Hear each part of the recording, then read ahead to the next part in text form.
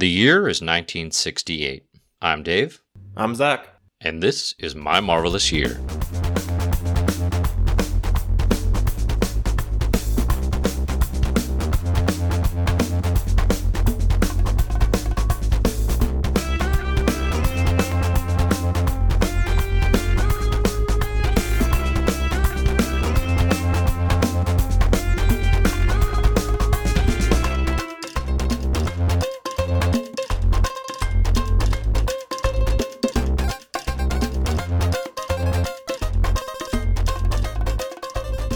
Welcome to My Marvelous Year, a comic book reading club.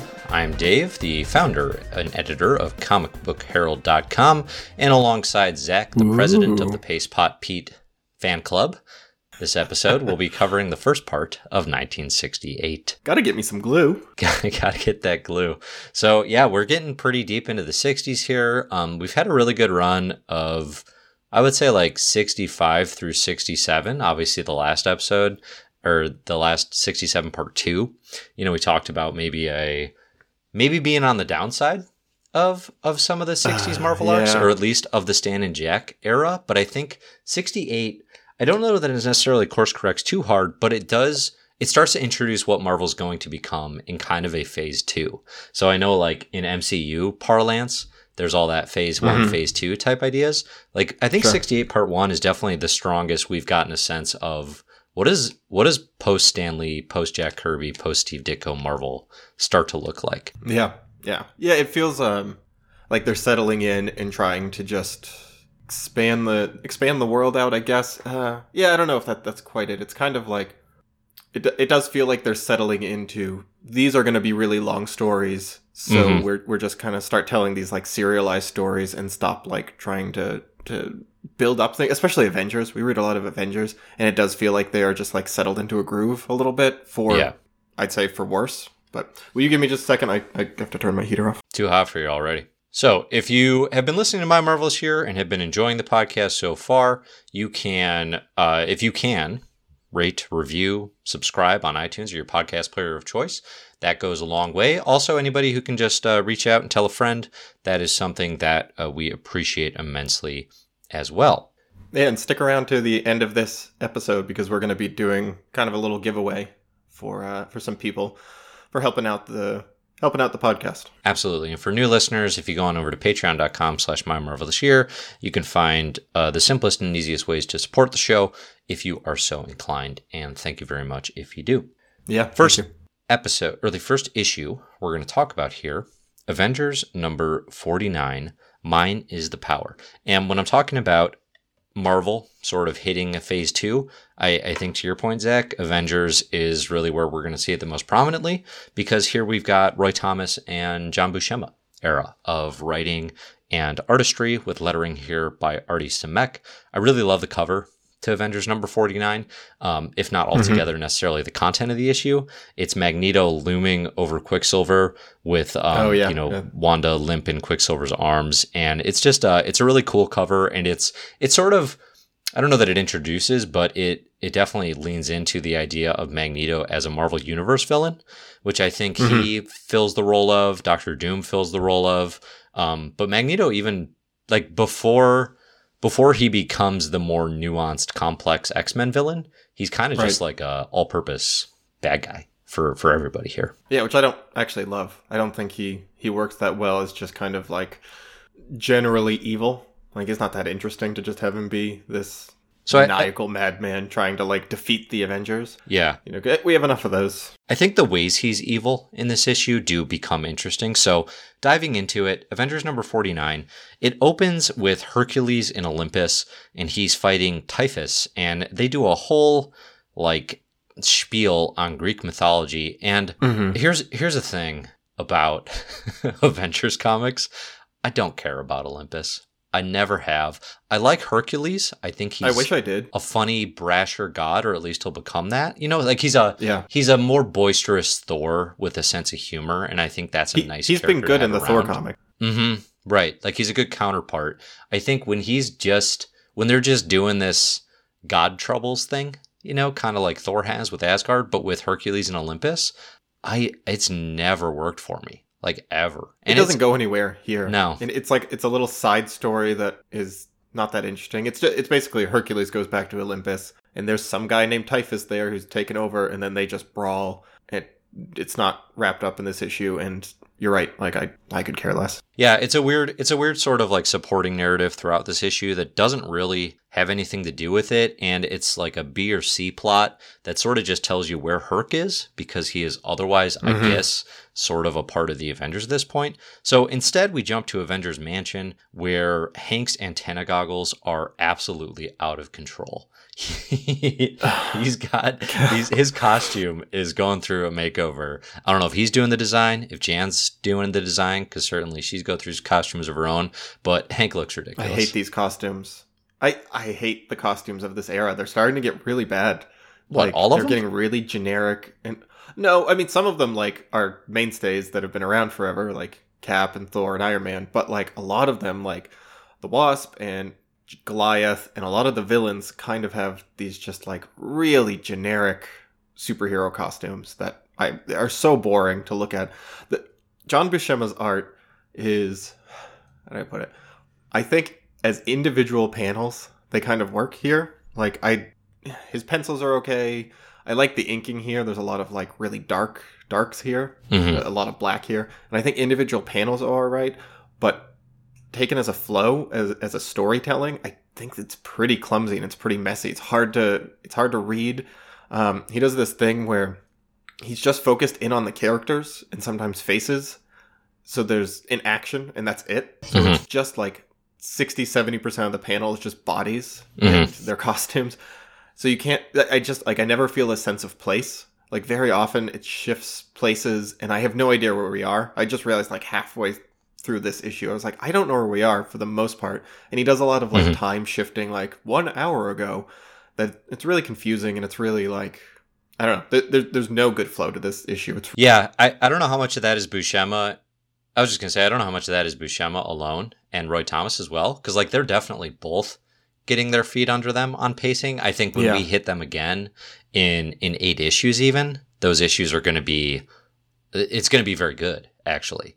So there's definitely some practice. 57 is actually like a big improvement. Yeah. Yeah, right. So it's trending the right direction. So anyway, I don't want to get too bogged down in the Avengers details here, like because the Avengers are really boring at this point. Yeah. The lineup, and Hawkeye is bummed about this. This is basically his plot through this issue, is the lineup right now is Hawkeye, Giant Man, aka Hank Pym, and Janet Van Dyne, because Cap just quit.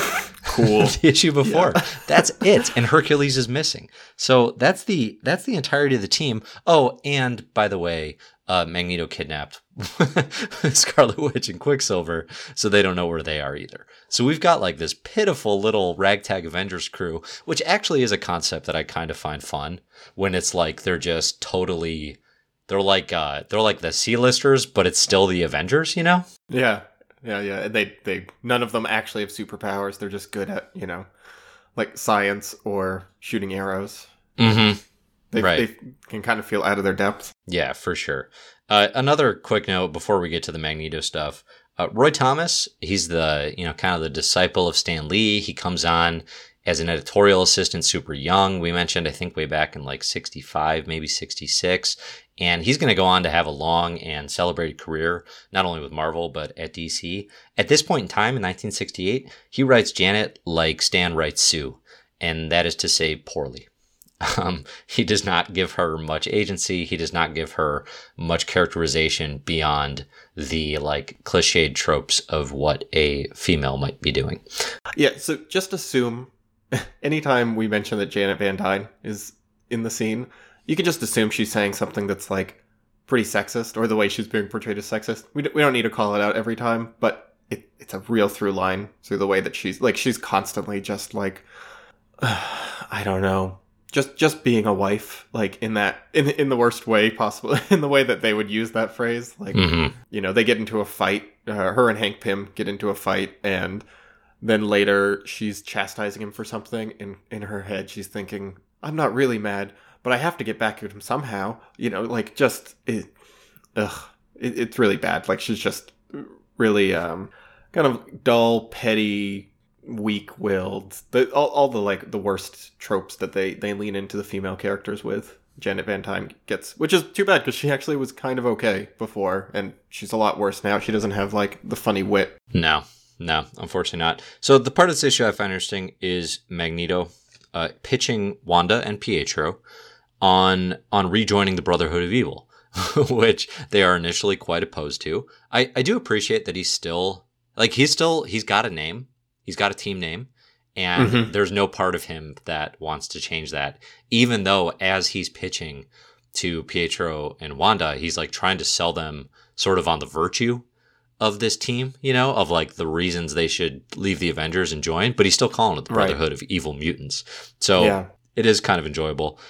He basically, he tells them, he shows off his powers, and he's discovered a magnetic perpetual motion where he's got this like sort of city facility. Oh, totally. And then he makes up the idea that he's going to establish all he wants. He doesn't want to kill everyone anymore. All he wants is a refugee colony for mutants. But this is actually a lie. We see very quickly he still actually wants to conquer. But what I love about this is when we think about Magneto today, the idea of like a refugee colony for mutants, like a safe haven, is definitely something that is attributed to the character. But at this point, it's like not even in consideration, not realistically for him. Yeah. Yeah, and he does some interesting manipulation of Quicksilver and Scarlet Witch by, I don't even know how they're like in front of some cops, right? And Magneto takes control of their guns in a way that makes it look like they are... Oh, no, they raid the United Nations. Oh, right. I honestly, like, I couldn't... There was one shot where, like, we go from Magneto's in his base to he's in a helicopter to him falling out of the helicopter. And I had to go back and I was like, when did he get in the helicopter? And it never shows him getting in the helicopter. They just, like, state it. Like, so much of the action and the plot is in the text boxes. I honestly had the hardest time actually like following this. I was so bored. Interesting, So Magneto and crew, so that he's got Toad with him as well. In addition, we can't leave out Toad. Yeah, and they raid the United Nations. He demands a mutant nation, which is actually like kind of interesting.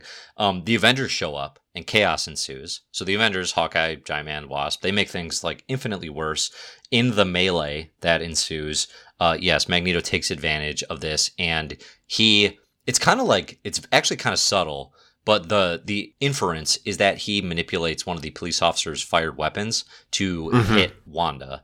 And then this sets Quicksilver off, and he immediately goes evil mutant, right? So he goes 100%, humans do not stand up for mutants. I'm back on Magneto's team. And this was a really good shot, the shot of Wanda. She gets shot basically in her metallic tiara. So it ricochets off, like she gets, a blunt force to the head, but she's not actually shot. Yeah. Which causes her to kind of forget who she is, also lose her powers, whatever. But also gets Quicksilver to turn against humans and join up with Magneto. Yeah, so that's basically the most interesting part of the issue. It ends with the Avengers in total disarray, but the piece that I like here is, one, you get a little Magneto versus the Avengers, and two, all these concepts that he's sort of flirting with here as not as a joke, but as a ruse. All those are going to become a lot more interesting and central to mutants as a whole. Yeah, I feel like it's still, he's just evil for evil's sake at this point, and I'm not here for that. Like, not for anyone, not just Magneto. Well, he's got a vendetta. I mean, like, we don't not have even the against rationale humans. Yet. Like he's just nasty to Toad for no reason. Against humans, but I'm saying like he's just nasty to everyone, mutant or human. Like he's really nasty and abusive to Toad for no particular reason except that he just he can kick him because he's weaker. Yeah, and that it's not that interesting to me. Like again, that's probably because I want Magneto to be more interesting, but just having someone who's like evil with no reason except that like they're a sociopath. He is a supervillain without nuance, which I think is a lot of what bad guys are at this point. I think, for modern readers, I think probably we expect more. Yeah, and I mean, I'm bringing modern sensibilities to it, of course, but I mean, I can't not. Yeah. That moves us into Thor 148. In the previous issues, basically Thor was not allowed to travel back to Earth by Odin. Odin banned him from going to Earth. And Thor went to Earth against Odin's wishes Odin stripped him of his powers. Loki snuck to Earth to try to take advantage of the fact that Thor didn't have his powers. And then Lady Sif and Balder the Brave also went to Earth to defend Thor from Loki. And that's where this issue opens up, with Odin real angry. He's so petulant. Odin is like the most thin-skinned little baby. Him stripping all 4 of them of their powers. And banishing them to Earth, basically. Like I like Odin's flights of fury as a character like concept, because I don't know, it kind of taps into the idea of like an angry righteous creator who definitely cannot, he is not one to ever take a slight and not lash out in the harshest possible way. And I think he's very consistent in that regard. I don't know if he's consistent. He's pretty fickle. Like, sometimes Thor asks him, for Jane Foster's hand in marriage, and he flies off the handle. Then other times I feel like him being fickle and, having a hair trigger is kind of his main. I guess he's he consistently has a hair trigger, if that's what you mean. Yeah, right. Yeah. So anyway, this basically is a setup for Thor, Sif, Loki, and Balder to be stuck on Earth without powers. And Loki immediately runs off on his own to, try to get his powers back. The other 3 head to I think a hotel room, or is it? Oh no, they head to Dr. Blake's office. And there's a really fun scene of, they're kind of stuck here. They're watching TV. They see Spider-Man on TV, which I like. And they order some takeout, or some delivery. And there's a very good scene of a delivery boy showing up, and he opens the door, and there's Thor and 2 other Norse gods. And you just get a fun scene of like a starstruck teenage boy delivering to Thor. And he's like, what will the fellas back at the restaurant say when I said I met a Norse god? And Thor says, they'll simply have to look in your eyes and they'll believe you. You think he could have autographed the pizza box or something, Yeah, right. Yeah, it's kind of like, yeah, they'll believe you, kid. Yeah. Just don't worry about it. So the main thrust of this issue is just this weird side plot of a character named the Wrecker. He's someone I think I actually was initially going to include in an extra issues issue, but then I just saw that he's a villain whose power is that he owns a crowbar, and he's good at crowbarring, which is nothing. Magic crowbar? Like, no, not at this point. At this point, he's just good at crowbarring. Like, and he's been in comics before as just a guy with a crowbar, calling himself the Wrecker because of that. Like, give me a second, I'll be right back. I'm gonna run to the tool shed. I'll be the Wrecker when I get back.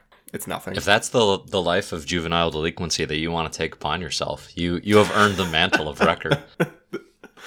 the dark path of owning a crowbar. Loki's in a hotel room, and he calls to the Norn Queen, or the Queen of the Norns, who is this kind of like witch queen back in Asgard, to restore his powers. Carnilla explains it all? Yep. Wait, what? Oh, well, that's not even a joke. Yeah, I was thinking her name was something else. I guess that doesn't work.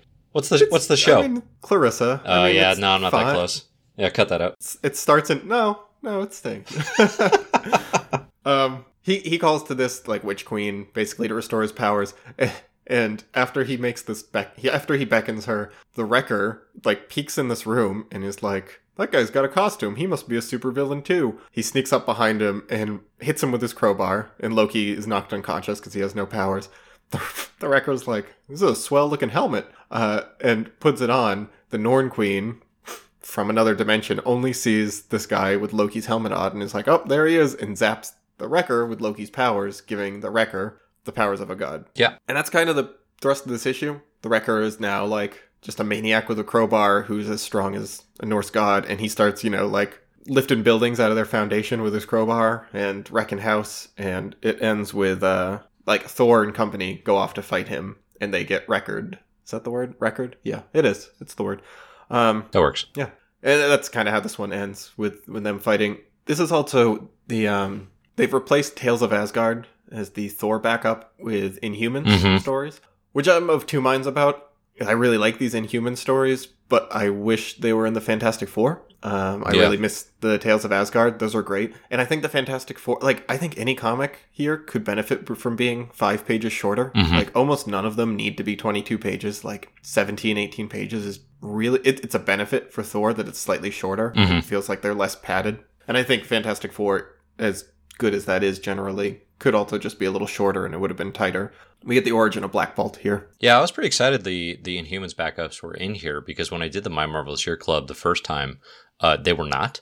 These all just ended at page 17. So they've updated that since then. I think, ironically enough, to go in line with the Inhumans TV show. Hey, everybody. Oh boy. I remember. I still remember. But it's like less than a year ago. Everyone's forgotten. But yeah. But anyway, I was excited to read these. They didn't quite live up to like my hopeful, optimistic expectations. But I do like them. I think you're spot on about them making more sense in Fantastic Four.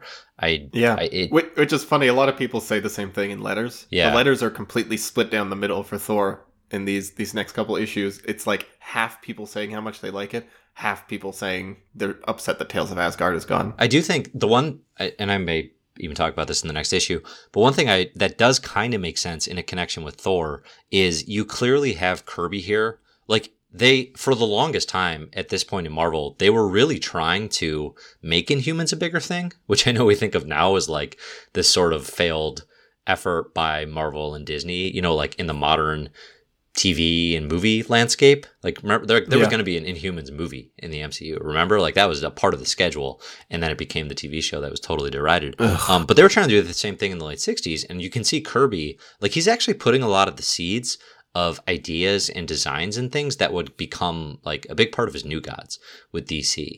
So you can see like the work here where it's like, oh man, if they had given a Kirby Inhuman series around this time, that could have been really, really interesting. But instead it kind of sticks to these 5-page backups, and they're fine. I don't know. They're okay if you like the Inhumans. Okay. They don't even fill in that much information. Like the big takeaway from, I don't think actually it's in this one, I think from Thor like 146 and 147, is that the Inhumans, we've seen their backstory of that they evolved basically parallel with like early man, but they were super advanced. The biggest takeaway from these early ones is that advancement was brought on by the Kree. Right. Is that the Kree showed up and accelerated their evolution. They don't do much more with that. They don't talk about it at all. They just kind of mention like one of the Kree's sentries is there and is observing. And then so they get their powers. A lot of those ideas have stayed with the Inhumans lore, into modern times as well. Yeah, and then the Inhumans got advanced enough that they start advancing their own evolution with the Terrigen mist. Yeah. They zap themselves with this, mist in order to give themselves powers. The origin of Black Bolt is nothing, really. It's just kind of like he's a baby who, when he cries, he knocks down buildings, and he can fly, and he's got a little antenna on his head, which is real cute. There was one part. Medusa and Black Bolt are cousins, which is like, ugh. Little Game of Thrones, little Barry and Iris from The Flash vibes. Oh, is that a thing? Little Cruel Intentions. It's all the rage in pop culture. Yeah, I didn't know that's a thing. Yeah.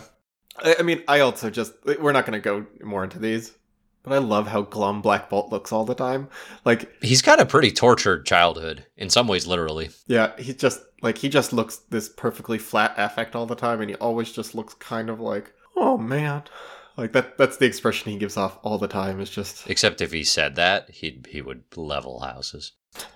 Yeah. So the next issue we read was Thor number 149, Windfall's a Hero. This is Stan and Jack produced, Vince Colletter on inks, Sam Rosen on letters. Thor fights the Wrecker, and Sif and Balder watch from Asgard on their little crystal. The Wrecker, after he beats up Thor, he's robbing a bank, and I just wrote, he's so high on his crowbar powers, like he just thinks he could do anything. It's pretty wild. He's super excited I've got all about the powers. this. Now I need to be rich. Yeah.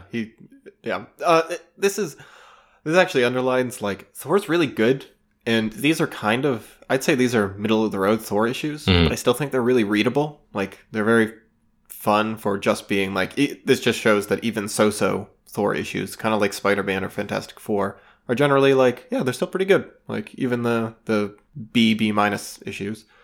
There's my favorite part of so basically Thor is fighting the Wrecker without his powers, which I don't even know how he does that. And then it becomes blurred because like the Wrecker gets behind the wheel of a bulldozer and like bulldozes gravel and pushes Thor into a wall, which is my favorite image. That's a really cool moment here. But again, if Thor doesn't have his powers, then that would definitely kill him. And then Thor like pushes the bulldozer away. So does he have some powers still? This is kind of a challenging. Yeah, this is kind of a challenging Thor thing, because Thor losing the powers of a god doesn't necessarily, or like the powers, I don't know, the full like allotment of whatever Odin grants him, it doesn't make him a weakling, I guess, is the thing. Well, I mean, he's still got big muscles, but like, and that's kind of what I thought it was initially. Well, not even just like immortal. Like he's still like a strong god, I guess. Because this happens recently as well, and it's a tough one for me to get my head around. It's like he's not Thor, because it's the whole Odin son thing, and I won't go into the reasons why or whatever for spoilers. But it's the same kind of idea where you have to be like, but he's still super strong and heroic. Like, it's not like when Spidey loses his powers. Like, he is genuinely just a scared teenager at that point. Right. You know, Thor, like you said, like he gets run over by a bulldozer. Some of it is probably just stretching the bounds of how this should work, but then some of it too is like he still has to be super strong. He's just not unbeatable God Thor. I don't know. It's a tough one, I think. Yeah. It's still like pretty effective fight, and it actually ends with Thor. He's up in a building, and the Wrecker, it's like his third building that he topples over these issues. What does he do to that building? Records it. He wreckers it, but he crowbars it right down. He gets that crowbar under a building, and he takes the whole building down. Yeah, he wedges it down into like the corner of the building, and then crowbars the whole thing up. Yeah, it's delightful. It's like the third one, yeah. Yeah, so it's a big fight comic. Odin still has no eye patch, I noted as well, which I'm really waiting for that eye patch to appear.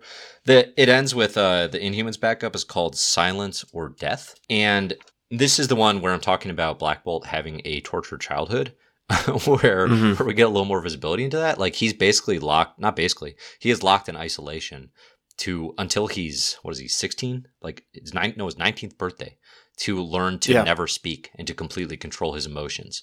It is cruel and unusual and isolated, but it does kind of work because he comes out of this cage and he will not talk. Like nothing can prompt him to. And his whole family the royal family comes to celebrate his release. They're all excited, except for, of course, Maximus the Mad, who immediately tries to rile him up and set him off by attacking him and get him to speak and prove that Black Bolt is not, worthy of the crown, and that he is. Which is like, wouldn't he just disintegrate everyone in the room? Like if he ended up yelling out in pain? Because it also feels like when he yells, just buildings fall, but people who are standing right next to him are fine. There's that kind of like thing going on. Yeah, I don't know what. I mean, here's the thing: Maximus is mad. We don't have to think he maybe thought this all the way through. I like Maximus a lot though as a villain. Like, I feel like that kind of like crazy madness mixed with the evil works for me in a way where it's just like someone who's totally sane and pure evil is boring to me. Yeah. So like I'm a fan of Maximus. Yeah. But yeah, it doesn't work. Black Bolt controls his emotions. And I think this was my favorite of the Inhuman short stories that we read.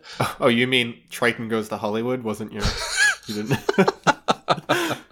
Actually, there's a really funny moment in that. So at least there's one. Yeah. Okay, but that takes us into Thor number 150. So the last issue ended with this building toppling down on top of Thor and him supposedly being dead, laying in the rubble. And Wrecker goes to like check his body, and lo and behold, he is actually dead. He's got no pulse.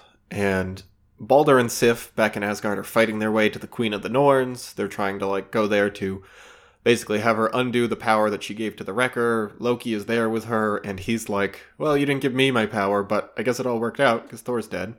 Thor's spirit lifts out of his body, and Hela is there, who looks hella cool. Oh boy. I do love this design. She looks good. She looks real good. Actually, it's that green and black costume. It's actually got it does look very New Gods-esque to me. It looks like Lashina, one of the female Furies. Basically, she's there to collect his spirit because she's the like goddess of death. And Thor's like, "Oh no, wait. I need to go check up on something." And she's like, "Yeah, sure. Okay. I'll be here." Right. Like a very patient spirit of death. Like she's weirdly cool about it. Yeah. Yeah, she's totally. And then there's a really funny shot. The Wrecker's still wreckering off on another part of town, and Thor just keeps like leaping at him with his incorporeal body, like jumping through him, which is a real through line of the beginning 1968. Like this is the first of many times we're gonna see like people leaping through somebody else. Oh my god, it's so funny later. Okay, so back in Asgard, the Norn Queen has this thing called the Destroyer, which there's an older issue of Thor where it was introduced. A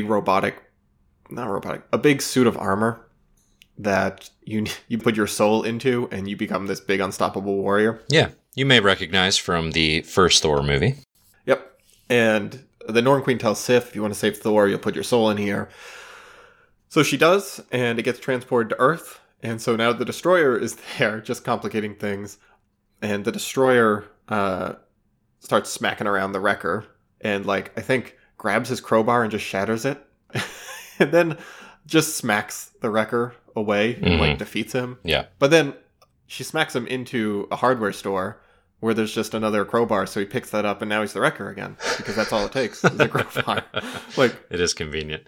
I do love how much that would be really funny though, wouldn't it? Like, he gets his crowbar shattered and he's really upset, and then you just see him like run into a hardware store and run back out again. Like, all right, I'm back. I mean, I'd be here for every Christmas with the Wrecker, and he just gets a new crowbar, and just the look of joy on his face every time. I would say I do love this issue, how much Asgardian like lore it works into a single issue. You know, you've got Hela showing up, you've got the Destroyer, Karnilla, Loki, Sif, Balder, and then of course Odin doing his thing. It's a lot of good Asgard, and then the Wrecker, most importantly. Yeah, and it and it weaves it all together pretty well. Like, it's getting complicated, but it's built up to this point instead of just throwing in all these characters at once. Mm-hmm. So Thor watches this happen, and he's like, well, I need to destroy the Destroyer. And he goes back to his body, and he's like, whoa, oh, Hela's gone. Well, let me try to get back in my body. And then he does, and he's back. It's nothing. Were you as confused by Hela's game plan here as I was? Yeah, she just disappears. She's just like, oh, well, I guess I'll just let him have his body back or something. Like, there's nothing. There's nothing about it. It seems like she was distracted. Like, she had 20 other appointments, and she was like, you know what, I don't have time for this. You're free, Thor. Yeah, Do what you like. I'll just let him come back to life. Yeah. So he just climbs back in his body, his spirit, and so Thor's back in his body. And I think that's how we leave this one. Thor back in his body, facing off against the Destroyer that has Sif inside of it. And the thing is, it's like, the Destroyer's not completely under Sif's control. Like, it's kind of this killing machine. She has a little bit of control. The Destroyer tends to take over. So it is sort of this walking imprisonment for Sif, which is not great for her. So the backup here is about Triton, the human, who already kind of looks like the creature from the Black Lagoon. Like, he's this green sea creature. And he goes off. He leaves the inhuman city of Atlanta to... couldn't do it with a straight face. Of Atalan to check out the rest of human civilization. I really liked the casting of Donald Glover in the new Inhuman series on FX. It was a pretty nice touch. Even worse than my joke. Isn't it disappointing that Donald Glover was some little throwaway part in Spider-Man Homecoming? Well, I mean, it seemed like a seed that they would come back to, at the time at least. Yeah, I know. Wait, because what? He's the Prowler? So he's the character who becomes the Prowler? Is that what it is? I don't remember. Who maybe. I mean, so like he's Ultimate Universe Prowler, potentially. Yeah, right. Ugh, yeah. I mean, it's just like, it's kind of a waste. He's such a good actor. Like, he could carry one of those movies on his own. Well, I think you could do that. The problem now is Spider-Verse did it better. So do you go back to that necessarily? Yeah.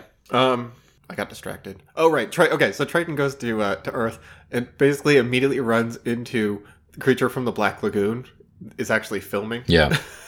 And he starts like fighting this sea creature, which is just really a guy in a latex suit, which is a very funny little moment. And then he just gets kidnapped by the production crew. Triton's whole thing is getting captured. If Triton's around, he's going to get captured. Yeah. It's all he does. I mean, he's pretty boring otherwise. Anyway, this carries into the next issue. We don't need to talk about it. Like, he's just captured. It's boring. Yeah. But I like that detail of him bumping into the actual creature from the Black Lagoon. Yeah, that's a good idea. Yeah, they even mention him. They even mention Boris Karloff by name here. So, Stan and Jack, Thor 151, Vince Coletta, and Sam Rosen. We've got Sif trapped as the Destroyer. Thor fighting her. He obviously doesn't know Sif's in there. He's just basically fighting like a madman, trying to stop the Destroyer. He does not stop to ask questions, certainly. And there's a pretty wild moment of Thor. He begins begging Odin for the return of his full power And in the midst of this sort of impassioned plea, he even bellows out, "Why hast thou forsaken me?" Which, if I'm not mistaken, is straight out of the New Testament, like Jesus talking to God. So Thor is going very biblical on us. And then Odin's kind of, taking this all in. He eventually is going to give Thor back his powers here so that his son doesn't die. And I did note as well, Odin's hat, as he is considering all of this, is top notch. It's the only note I wrote here. We get a big splash page of Odin. It's literally the one note I wrote for 151. That his headgear is amazing. And also, it made me think that like Jack Kirby headgear is... He just starts with drawing a very, very basic helmet, and then he does kind of like mandala work on it. Like he just layers more and more and more details until it builds up and out. Mm-hmm.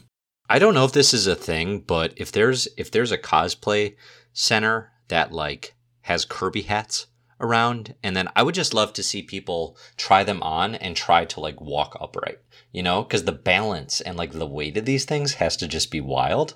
So maybe this is my new thing, is going to cons, and I'll start a little Kirby booth where it's just Kirby hats. Yeah, don't wear anything else. Just the headgear. Just the hats. Just be walking around in your polo shirt. Yeah, that'll be the name of the con. Just hats. So this is a big fight issue. Thor gets his powers back. He fights the Destroyer.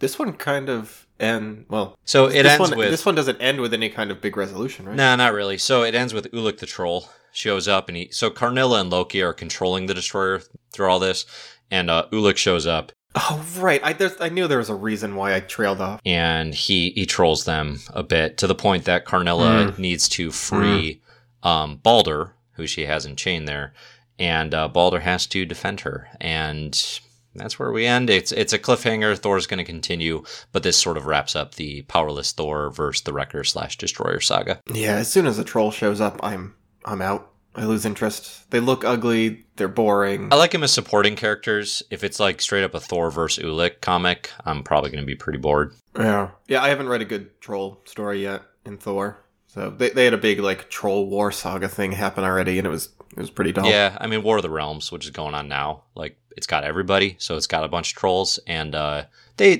can fit into the broader narrative, I think, if done well. Yeah. Well, I'll be the judge of that. Fair enough. All right, so that takes us. Let me say, I think these were okay. This is the peak of what I think we read for this episode, and I think these were like what B plus issues. Oh, really? What? Did you skip Avengers 57 and 58? No, I read them. How dare you? I read them this morning, actually. How dare you? They're okay. I'll say they're probably on the same level as these comics. Well, all right, we'll get into it. Yeah, I'm fine with that. I'm fine with them being at that level, I guess. But I like them. I like them. Okay. I just like they didn't stand out particularly to me. Like once it just turned into like 3 pages of fight. At least they're only like 18 pages long. That helps. That helps them go down a little easier. We're going into Fantastic Four number 77. The only Fantastic Four story we're reading this whole year. Oh no, we're reading one annual next episode. There's a big annual. Yeah. That's wild. This is kind of a strange lineup this year. Like we have one episode or one issue of Fantastic Four and one annual of Fantastic Four and only one Spider-Man annual, which is like kind of unusual for us. Yeah, it doesn't mean they're bad by any measure. It just means there's maybe not as much like, I don't know, stuff that's referenced in the canon as frequently. Yeah. I mean, here's the thing. Like, obviously, we love Spidey. I read the Spider-Man issues from this year, and I would recommend if you're going through it, you do the same. But you can get by with your Marvel history, not having read them. Yeah. Yeah, I'll probably go back and read the Spider-Man, at least from this year, and maybe check out more Fantastic Four. Mm-hmm. This Fantastic Four, okay, so they're in the Microverse. All the boys are in the Microverse. Sue Storm is on bed rest because she's pregnant. The Silver Surfer is there because he was shrunken, but he comes back to size, and he reassures Sue, who's panicking because Reed is gone. It's a whole big thing. Basically, Sue is just, being a stereotypical, like, Marvel female at this time, and her emotions are overtaking her, and it's classic very dull. Pregnant lady worrying about her husband not getting out of bed. Oh wait, that's absurd. I agree. I don't know why she can't get out of bed. She's not like delivering. And at this point, she's not even that pregnant. Like, Yeah, it's ridiculous. And, Here's the thing. I've met many a woman who works while they're pregnant, like up until delivery. So I don't know, different view of what and she it's could not be doing. that wild to be actually concerned about your husband who's shrunken into the microverse. Like, That's a genuinely valid concern. So the B plot here is about Silver Surfer. The Silver Surfer is trying to... Galactus is... The worst boss. Agreed. Galactus is on his way back to Earth to eat it because he's starving. He's so hungry. So he's hungry. so snacky right now. Yeah. And Silver Surfer needs to rush to find something else for him to eat so that he doesn't eat Earth.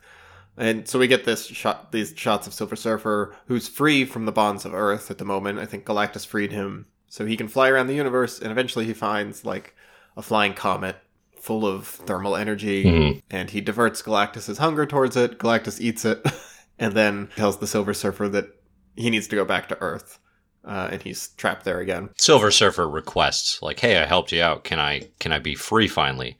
And Galactus is not having that. Yeah, Galactus is like, no, I'll put you back on Earth until I decide to come eat it, which might be millennia from now. And it's like, it's been like 18 months since you were here last. Like, He's still feeling a little salty about what happened back in the coming of Galactus. It was not that long ago that he tried to eat Earth. Like, in real life, it was about 2 years. Yeah, right. So it's not going to be millennia. So this is definitely an issue that if you told me, hey, this Fantastic Four by Stan Lee and Jack Kirby's got Galactus, Silver Surfer, and Psycho Man, I'm excited. And that's why I included it on the list. And it doesn't live up to like any of that. The Galactus and Silver Surfer stuff is okay. Mm-hmm. The Psycho Man stuff is less interesting because Psycho Man. Okay, here's the thing about Psycho Man. It's worse than his first appearance, I guess. Well, he doesn't have his little box of emotions, and so what is he? Nothing. He's just setting up traps in the microverse. Yeah, he's a Kang the Conqueror wannabe, like, which is a design that I hate right now. It's like someone in full robotic. It's basically their entire body looks like robot armor. Yeah, and then their face is just a different color of robot armor. You know when I like it? Like, I like it when there's actually a tinier version of that person inside that robot wearing the same robotic armor. And Psycho Man's not doing that if you're already in the microverse. Yeah, that's a good point. I had actually forgotten that, like, Psycho Man's whole thing was that he's actually a teeny tiny version. And yeah, I feel like if you palette swapped like his colors to the Kang the Conqueror one, they'd be pretty indistinguishable, or vice versa. Yeah, I could see that. And the way that they get away, like he doesn't have that awesome box that he's carrying around, but he's still kind of manipulating their emotions. And the way that they get out of here is they say, like, Galactus is coming, and if he eats Earth, he'll also eat your tiny Earth. Mm-hmm. And the Psycho Man looks at Reed Richards, even though the crisis has been actually averted. Psycho Man says, you're telling the truth. All right, bye. Yeah. And then that's it. And it's fine. It's nothing. I don't know. Like, I don't want to sound so salty about these comics, but it's just like, there's no real arc to them. They're all just like a flat line of drama for me. Like, yeah, I mean, the thing that's building in Fantastic Four at this point is like the pregnancy, honestly. And I think that's kind of the through line we're going to follow in this list. But otherwise, I mean, this is kind of an aimless year for the team, which is a little disappointing because it's been so good to this point. So that's actually going to take us to a fairly more notable moment in 1968, where we have Tales to Astonish, number 101. I like this one. I think this is my favorite Hulk. Yeah. So Tales, like, it's Tales not to great. Astonish, Like, it's not a knockout by any measure, but like it's a pretty fun Hulk issue, I think. Yeah. It's the most I've liked Hulk, to this point. And so he's got, his own Hulk stories in Tales to Astonish. And then right after this issue, he's actually going to get his own magazine back again with the same numbering continuing. So in true Marvel fashion, they're going to rename the magazine, but continue the numbering. And everybody on Marvel Unlimited is going to be confused 50 years later. So Tales to Astonish, number 101, is called Where Walk the Immortals. It's by Stan Lee the Manly, Marie Severin, Frank Giacoia, and Artie Simek. And I really like Marie Severin's art here. I think it's pretty good. Marie Severin does a really nice job. We've talked about her a bit, but she keeps getting better, I think, too, like the more of her stuff we read. Yeah. And she has some really interesting, like, panel layout stuff. Her shots of Bruce Banner transforming are really fun. She shows him in, like, the various throes of pain. like overlaid like 5 different Bruce Banners writhing as he transforms into the Hulk, Right. which is pretty fun. Right. Yeah, it's a nice touch.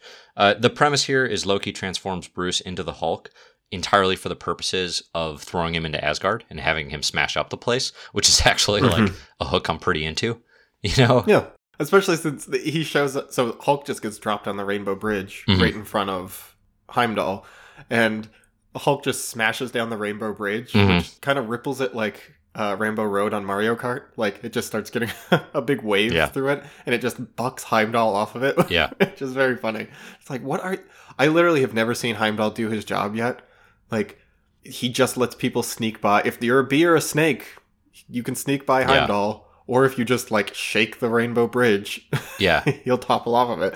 So, yeah. Yeah, his year-end reviews have to be abysmal at this point, because he, for all his talk, is really not doing much. So Hulk's, he's smashing through Asgard. Props to Hogan the Grim here for seeing Hulk, seeing his might, and tossing him an axe because he thinks the Hulk is unarmed and it would be unfair. Oh, yeah, that's fun. That's a fun moment. Yeah, the Warriors 3, we haven't talked about this is a good Warriors 3, too much, I don't think. And this is a good appearance, and this kind of they've built up to having their individual personalities, but this really sums it up, where Hogan? I say Hogan, Hogan but it's spelled Hogun. Hogun, I guess, like Shogun. Hulk Hogan? Get it? Hulk versus Hogan. Fair point. Yeah. Fair point. He's just a very stern guy, super serious warrior who is kind of modeled off of like a Mongolian Genghis Khan type. I think that's what they're going for. What is the handsome one called? So you got Fandral the Dashing is the handsome one. He's like a Robin Hood. Errol Flynn era, Robin Hood, yep. And then you have my favorite, Volstagg. Volstagg. This real big guy whose running joke now is that like he's really, really braggadocious in a way that like he's really cowardly. I don't actually know if he's cowardly, but like he's not cowardly so much as he's not actually like the active go-getter of the group. That interested in mixing it up, so he just uses the excuse of that he's too powerful to fight. Like, it wouldn't be fair if he entered the fray. Like, that's what he uses here is, it wouldn't be fair if I jumped in 3-on-1. That's not fair. Yeah, his hold me back routine is one of my favorite running gags in Thor comics. He gets basically, like, pounded into a hole in the ground. Like, he's shunted into this crack in the ground by the Hulk. And he says, Fandral, Hogan, I beg thee, hold me back. I have no wish to destroy yon stranger with a single blow, as he's, like, scrambling around upside down in a hole. Yeah.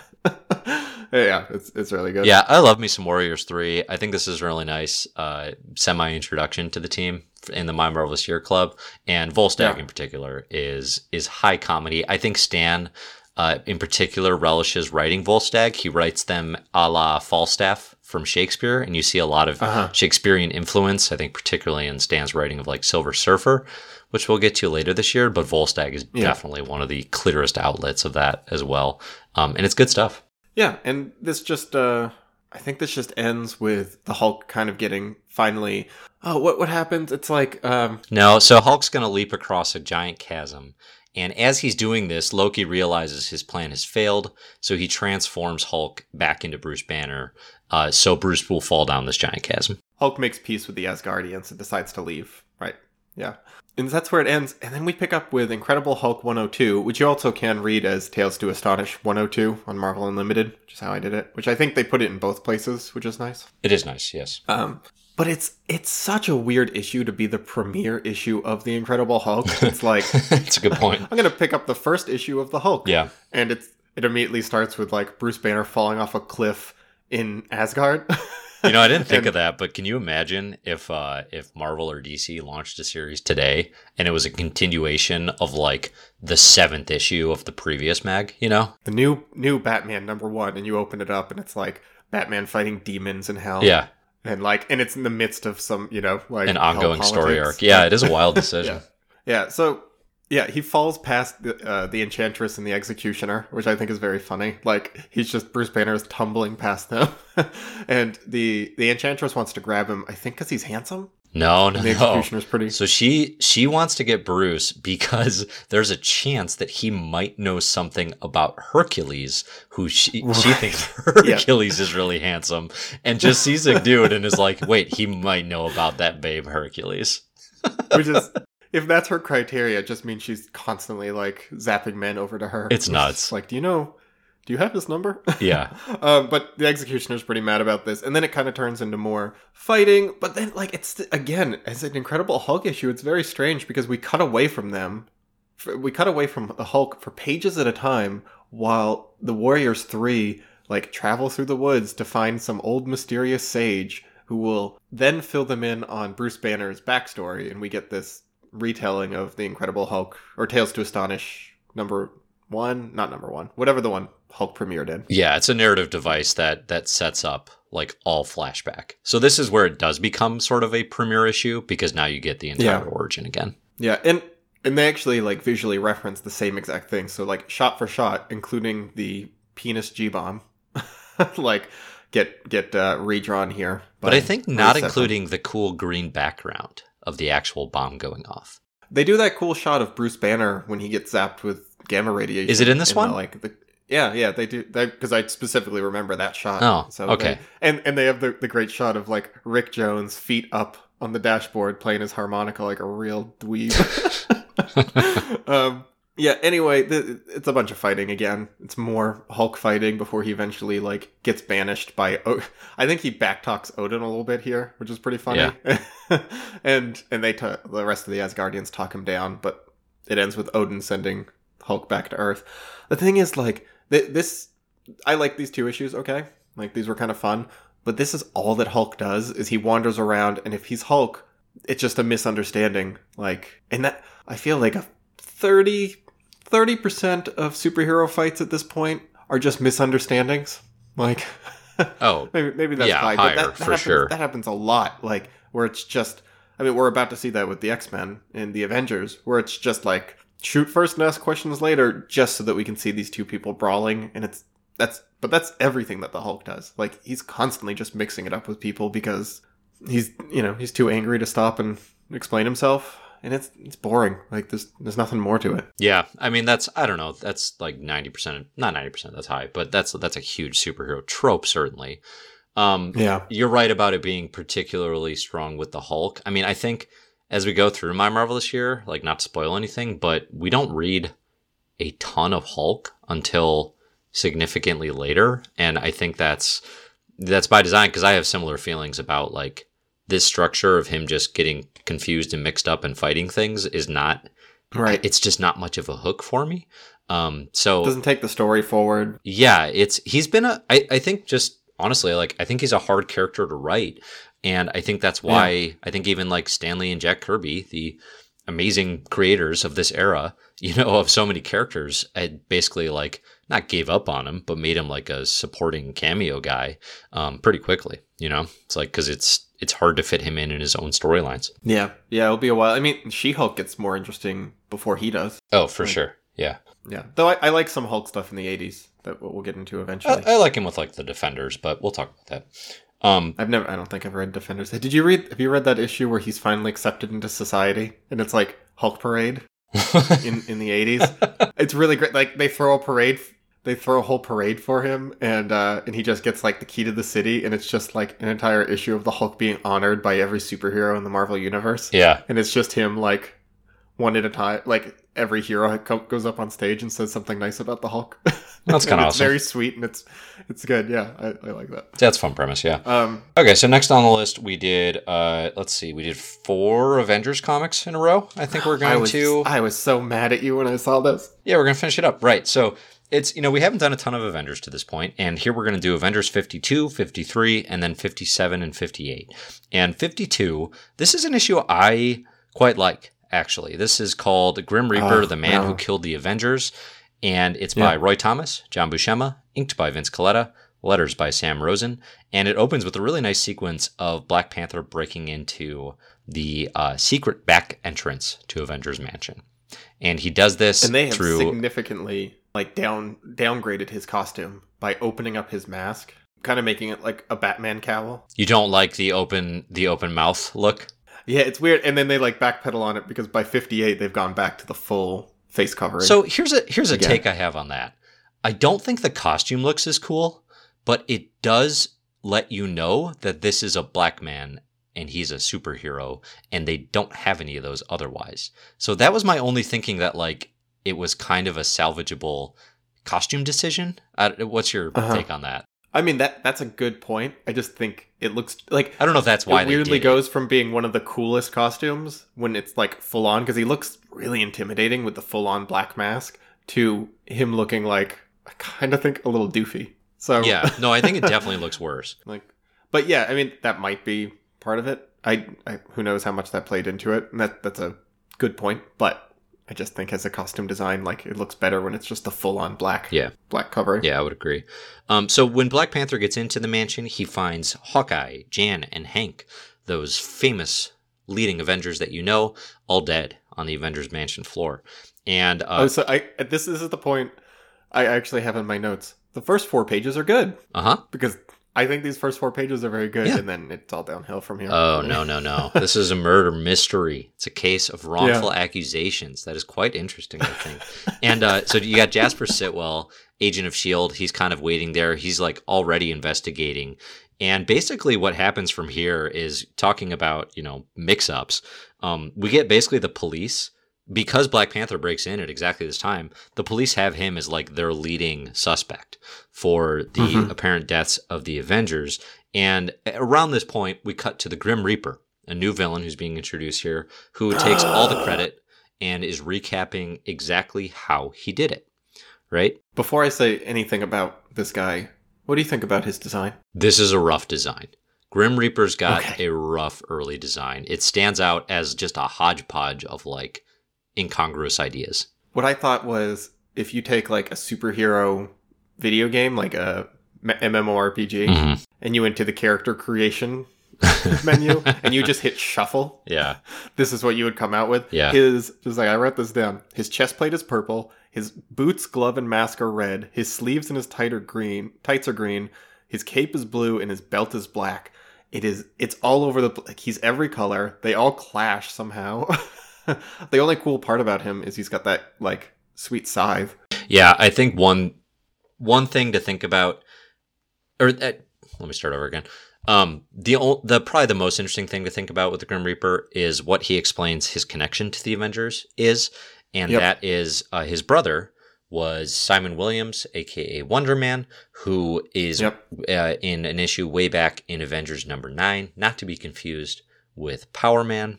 To be confused by one of the hosts here. Right, exactly. You're literally the biggest Atlas fan I know.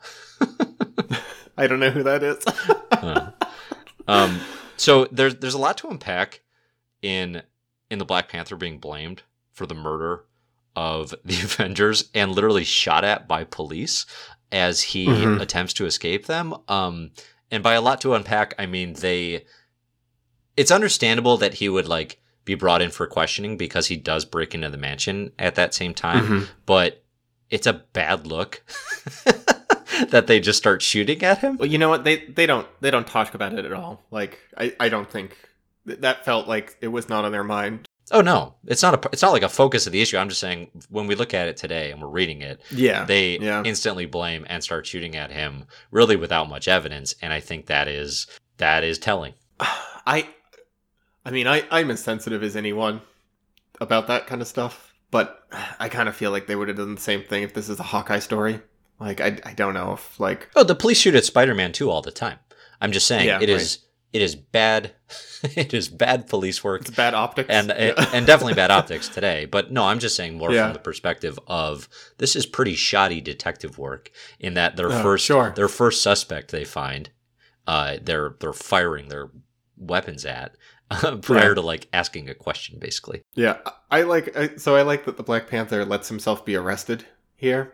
He shows up to the police station. He identifies himself as T'Challa, ruler of Wakanda. And then he just says, I couldn't figure out what was happening here. I went back and reread this.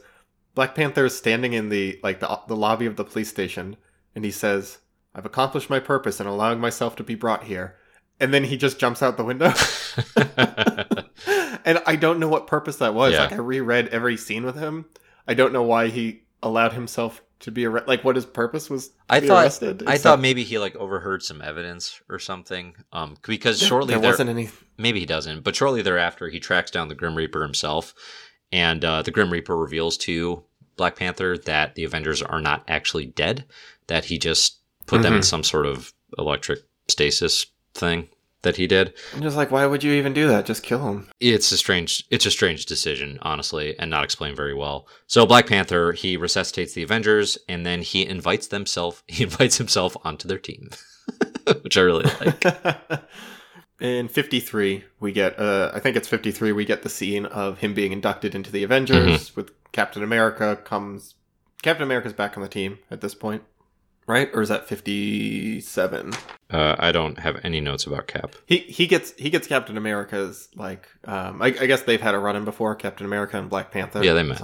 In a Captain America series. So he has Captain America's seal of approval. And with that, he gets inducted into the Avengers. This is X-Men versus the Avengers, is Avengers 53. And next, because that's all it is. Oh, yeah, no. Okay. This is the epitome of what I really hate about John Buscema's art, is that it is no sense of place whatsoever. There is no grounding. There's no flow to anything. It's just bodies. Like, it's so focused on the bodies that there's no backgrounds. And what it is, it's just kind of generic, like, computer modules or rocks or something that you never know where they are. Like, I literally sometimes are just like, I don't know what room they're in right now. Are they in the mansion? Are they in Magneto's hideout? And he does this, like, he's into this kind of time flipping thing that we were just talking about. Like, something will be happening and he'll switch to 2 hours ago, so the whole scene will shift. And then, but he doesn't relay that visually at all. It's really a mess. It just, like, this entire issue just reminded me of, like, action figures banging into one another. Yeah. And, like, it's a big one of those. Narrating, like, and then Cyclops smacks Black Panther, and then Captain America comes in and kicks Hawkeye because, like, right in the middle of this fight, like, they're fighting the X-Men, I think Hawkeye and Goliath start fighting for no reason. Like, it's just a bunch of action. That's actually hilarious. Undermotivated. It is if they funny. start fighting I was their just own like, teammates. wait, why are you guys fighting? Like, you're in the middle of something right now. No, that's one of the most derisive sort of, I think, like, things you can say about a superhero comic is, like, it's action figures being played around in and I think this issue is kind of frankly a good example of that being done, because it is just like smashing them together, and it might sound fun to have all these characters in the same room, but the actual end result is, like, there's nothing to it. Like, there's nothing to read. Well, the thing is, like, it's also, we don't have, we've had a bunch of issues that are just fighting that turn out okay, because it's like, okay, this is fun, creative, there's a good flow to this, like, you can clearly see what's happening, and it feels like creative use of power. Yeah. But you can't see anything in this. It reminds me of, like, maybe early 2000s action movies where the camera's in way too close and it cuts way too quickly. You know, like the later Bourne movies, I think, where it just, like, the camera cuts are so quick that you have no idea what the action is happening. Like, it just is like... I think of the Transformers franchise when I think of that. Yeah, right. You know, it's something that I think action movies have gotten way better at in the last few years, is like, oh, we want to see, it's cooler to see what happens, right, instead of having, like, flashy editing. And that's what this is happening. Like, I can rarely tell what is, I don't know, you just don't feel the movement at all. No, totally. And the other thing I wanted to say, though, did you notice how weird Magneto looks in his face under his headgear? I didn't really know. Why did he just look gaunt or something? No, the absolute opposite, which is that he looks like a 70 or 80-year-old Mickey Rooney.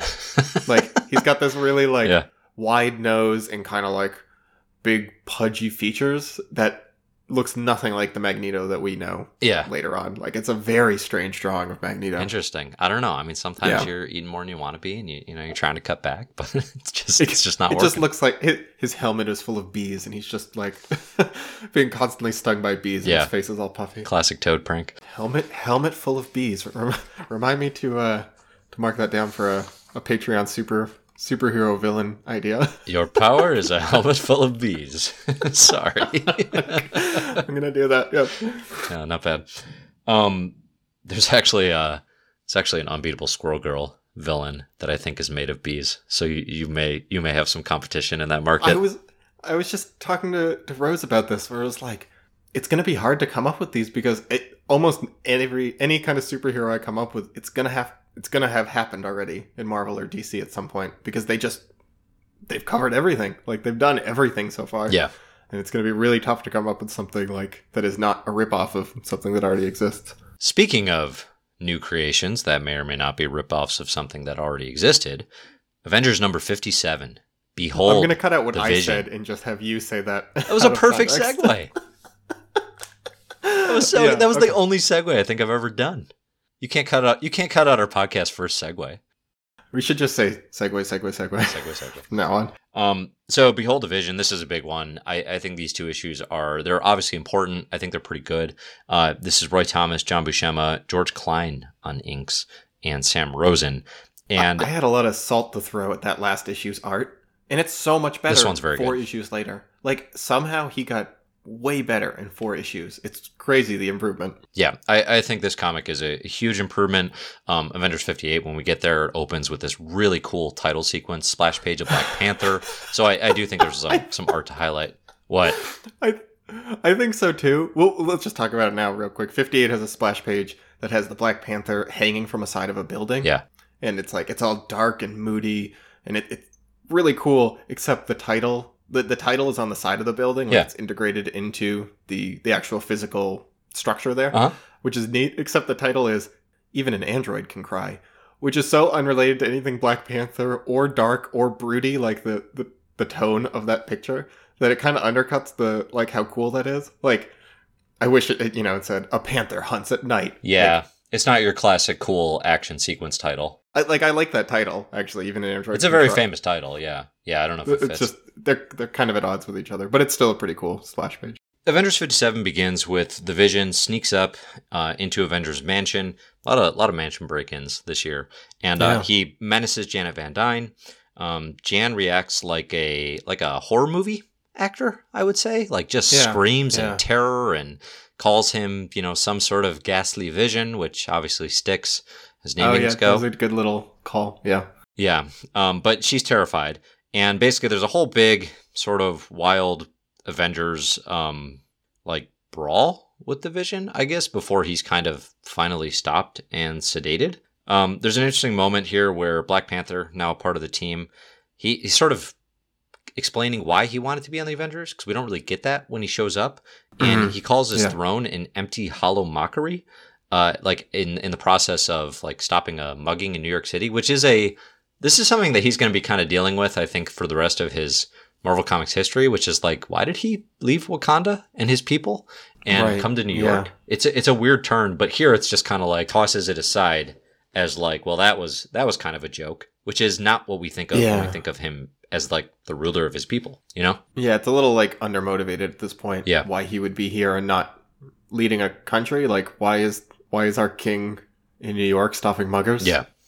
Instead of ruling. So the Avengers, they all gather around. Everyone gets called together to take a look at this Vision that they have found. And Vision, like, I feel a little hypocritical because I was just calling out crazy clashing colors and like piecemeal uniform costume design. But Vision kind of has this, like, he's red and green and yellow and these like striking clashing colors, but somehow his design works for me. Like, he looks kind of odd, but it like kind of works in his favor for me. Well, he's also pretty clearly conceived of in a semi-similar style to the 1940s Golden Age Vision that we talked about. Like, the looks are not, it's a reference. It's definitely not an accident that they look somewhat similar. That's right. I forgot about that. Yeah. So they're not the same character, like Cap is with the Golden Age, but it's definitely a reference back to that. So Vision wakes up, he attacks the team again. Then, sort of as this is happening, he pieces together why he's there. So he's kind of got no memory. But he all of a sudden starts restoring his memory of Ultron 5, the robotic terror, had set him out on this mission. So Vision leads the team to Ultron 5's base. They're going to go take on Ultron in his lair. But of course, as we learned from Ultron, is he had planted even that seed in the Vision's mind. And basically everything the Vision's done is, by Ultron's plan. He's setting everyone up here. Which is kind of fun. Like, this is something fresh for Marvel. Like, actually, no, I was going to say robots making robots, but we did see that in the Master Mold and the Sentinels. But it feels a little different here. Yeah. Because neither of them are mindless. Ultron as a villain is kind of strange. Like, the idea that they'll definitely change this as time goes on. But he's still a little bit like, he's not really a robot or a machine at this point. Like, he's just a madman. He's just evil. Mm-hmm. Like, he comes out of the womb, mechanical womb, fully just like a cackling Shakespearean villain. Yeah, and for the uninitiated, Ultron he's a creation of Hank Pym's. And they'll get into that in the next issue. Oh, do we talk about 58? Okay, I'll save it then. 58. Yeah. Yep. So forget what you heard Dave just say, because I'm going to talk about it later, and it will be better. Okay, looking forward to that. And so Vision, as they're fighting Ultron, Vision takes on Ultron himself to prove himself. And basically, Ultron is, he's trying to get inside Vision's head, and because he designed what is inside his head. We didn't talk about Vision at all. What he can do. He's got like one superpower. We skipped it. He basically goes incorporeal at this point a lot. Or super dense. He just changes his own density. Yeah, right. So he can. Yeah, exactly. But he fights Ultron and ultimately defeats him, and the issue ends. I'm sorry, I keep interrupting, but like, he doesn't defeat him. Ultron leaps at him. He goes incorporeal, and then Ultron just hits the wall behind him. And that's it. That's like the end. That's how I win all my fights. You just go someone into full body leap at you. Leaping into walls, yeah. It's really funny. It's also the second time, because we saw Thor do the same thing, leap through somebody. He was incorporeal that time. Mm-hmm. But it's really good. Like, that's all this buildup is this evil mastermind robot, and then just one misplaced leap into a wall, and he's destroyed. Gets you every time, yeah. The last page is a very... what's the word? Pretentious, but I like it. Yeah. Inclusion of the poem Ozymandias, and with the kid finding the head of Ultron. I really like this page. I like this sequence a lot. And basically it's showing Ultron as kind of the failed, ruined conqueror. And even like this child finds his helmet and like doesn't even care to play with it like as a plaything. Like he just tosses it aside. It's a pretty cool ending, even though it's like, I don't know that it necessarily fits the arc of Ultron in this issue. No, it felt a little out of place. It felt very 1980s though. Yes. To me. Like it yes. felt way early for stuff like this. Even though if I saw this much later, I would groan a lot harder. Sure, right. No, but I know that's what a sentence mean. that I can't leave that sentence in here. You're always talking about your groans and how hard they are on this podcast. It's getting upsetting. I can't put that phrase out into the world. Speaking of phrases that I shouldn't say out loud. Mm-hmm. Avengers 58. I'm gonna jump to it. At some point, they end up trying to figure out where Vision's memory is full of holes, and they go back to Hank's lab, where he has like memory banks, he calls them, which are basically like, I don't know, he puts in a helmet and he can relive different memories, which is strange. And he relives the memory of having built Ultron himself. Yes.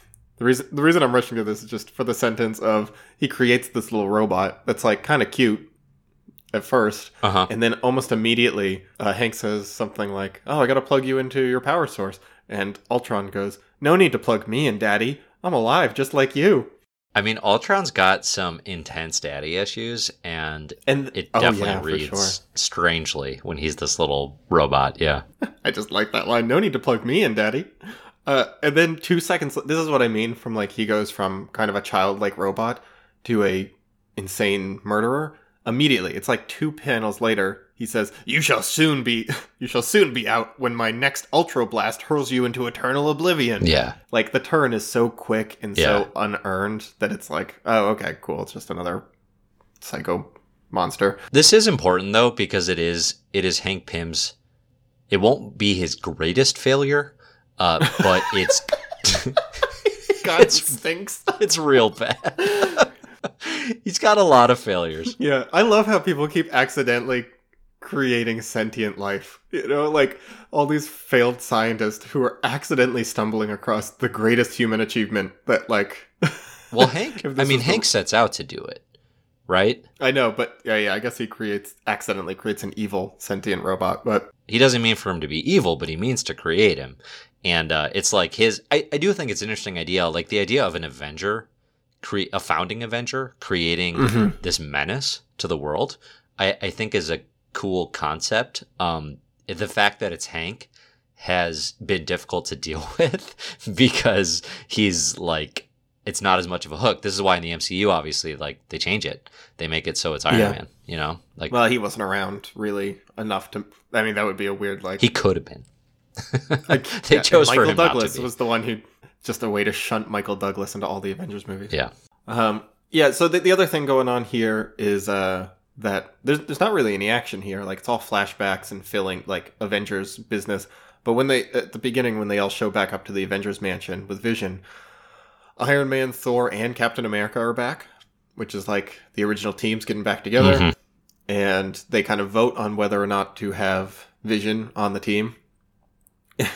And Captain America is like, well, I know how to test you out, and starts attacking Vision and immediately leaps through him and then just hits his head on the wall behind him and dies, just like Ultron, because that's how this happens. Yeah, I was surprised this was the end of Cap. I didn't. I thought he had longer to go. Well, that's the most fatal move so far Yeah. in all of Marvel Comics, is just someone leaping through you and hitting a wall. Yeah, so basically, you know, him and Thor and Iron Man, they face off against the Vision, who kind of deals with them handily. And then they decide to induct him into the team. There's some kind of interesting talk about whether or not he's a real person or not, and You know, what makes a man. That kind of. I mean, it's not that interesting, but No. it's at least playing in that playground. you know what would be a nice issue around this time, and maybe there is one and I'm just forgetting, but like them actually rejecting a member, because their admission standards are so lenient, you know, like it's I don't know, in some ways you could view All you it, have to do is kidnap Jarvis. yeah, like you could view it as an optimistic like tale of redemption for a lot of these characters, for almost all of them that have been like Hawkeye, Scarlet Witch, Quicksilver, now Vision, like they all start as villains that they fought, you know? Even like Black Panther, if you look at him versus the Fantastic Four, but not really. But anyway, I would like to see like the character who tried out during this time period and failed to meet their standards, because their standards are so lenient. Yeah, I mean, there's been the Swordsman tried to join up, but he was clearly like He stinks. evil the whole time. Yeah, he stinks. Yeah, like he wasn't even really trying to hide that he was like, let me join and then become your leader so that I can continue doing crime. Yeah. He didn't hide that at all. There's a big splash page so they're talking about the Avengers and what it means to be an Avenger, and we get this big splash page of every character who's ever been in the Avengers, and Spider-Man's there. Like, Spider-Man was in the Avengers at some point already at this point, which was confusing to me, which I guess I missed that one. Well, I'd have to do some digging on that. I mean, he's definitely not like a full-fledged Avenger, but maybe there's a weird moment where they're like, you're an Avenger for a moment, mister, and he did something. And they just kind of wanted to put him in because he's a popular character. Yeah. I mean, it's a cool splash page, you know, the Hulk's there and Quicksilver and Scarlet Witch, I think. Anyway, so what else happens here? We get some refresher on Wonder Man from the Grim Reaper's brother, which is, I don't even want to talk about it. Just boring. After all this like philosophical talk about the Vision and whether or not he's really a person or not, because he's still very concerned that he's, you know, just completely a robot and he's got no soul. But they accept him in, and they say something about, you know, oh, well, if you had a kidney transplant, just that was an artificial kidney, you'd still be a man. It's like, well, that's not quite the same. But Vision kind of like agrees to it. He joins the Avengers, and he's like, if you'll just excuse me for a minute. And then he goes out in the hall, and we get the the titular shot of an android crying, which actually is like a pretty good shot of Vision crying. Like, it's a pretty evocative shot, even if the build-up is not that great. So, having said... wait. No, there's one more. There's one other thing I wanted to call out. This better be good. I forgot to mention this. It's pretty good.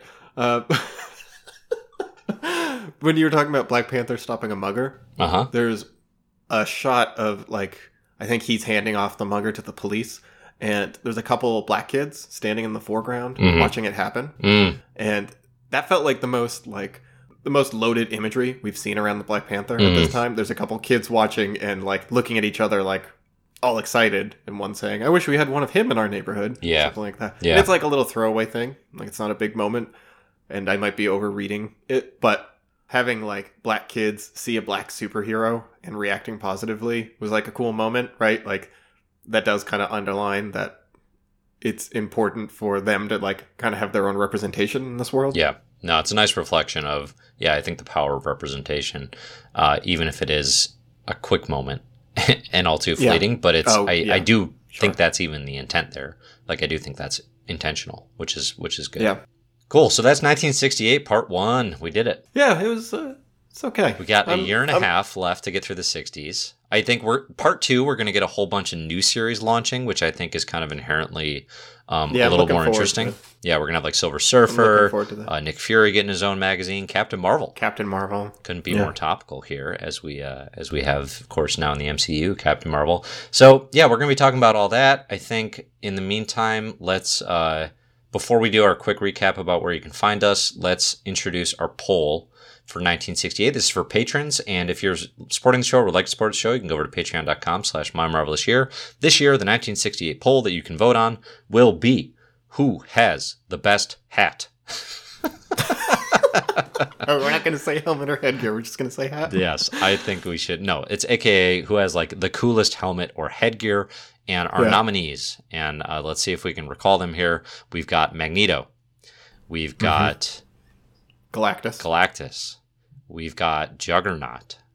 Do we have Juggernaut? Yes. Okay. We've got we can Black Bolt's crown. Thor. We've got Thor's tiny feather hat. And anyone else? Scarlet Witch. And Scarlet Witch. Yep. Yeah, got to include that. So that is, get on over to patreon.com, get your votes in, and Zach and I will talk about hats in the 1968 variant cover. Yep, that's right. For the month of May, we're going to do a little something special for our listeners in exchange for you doing something a little special for us. We're trying to really spread the word about the show, and we think that word of mouth is probably the best way to do that. That's been pretty effective so far. To incentivize a little bit for you to let people know about the show, we're going to be doing a giveaway this month. So from now until the end of May, if you tell somebody about the show, we're going to put your name in a drawing for a copy of the Fantastic Four #1 Facsimile Edition. This really cool reprint of Fantastic Four #1 that just came out in the last few months. And it's just this like bonus-packed, little history-packed version of the original Fantastic Four opening issue, our first comic we talked about on the show.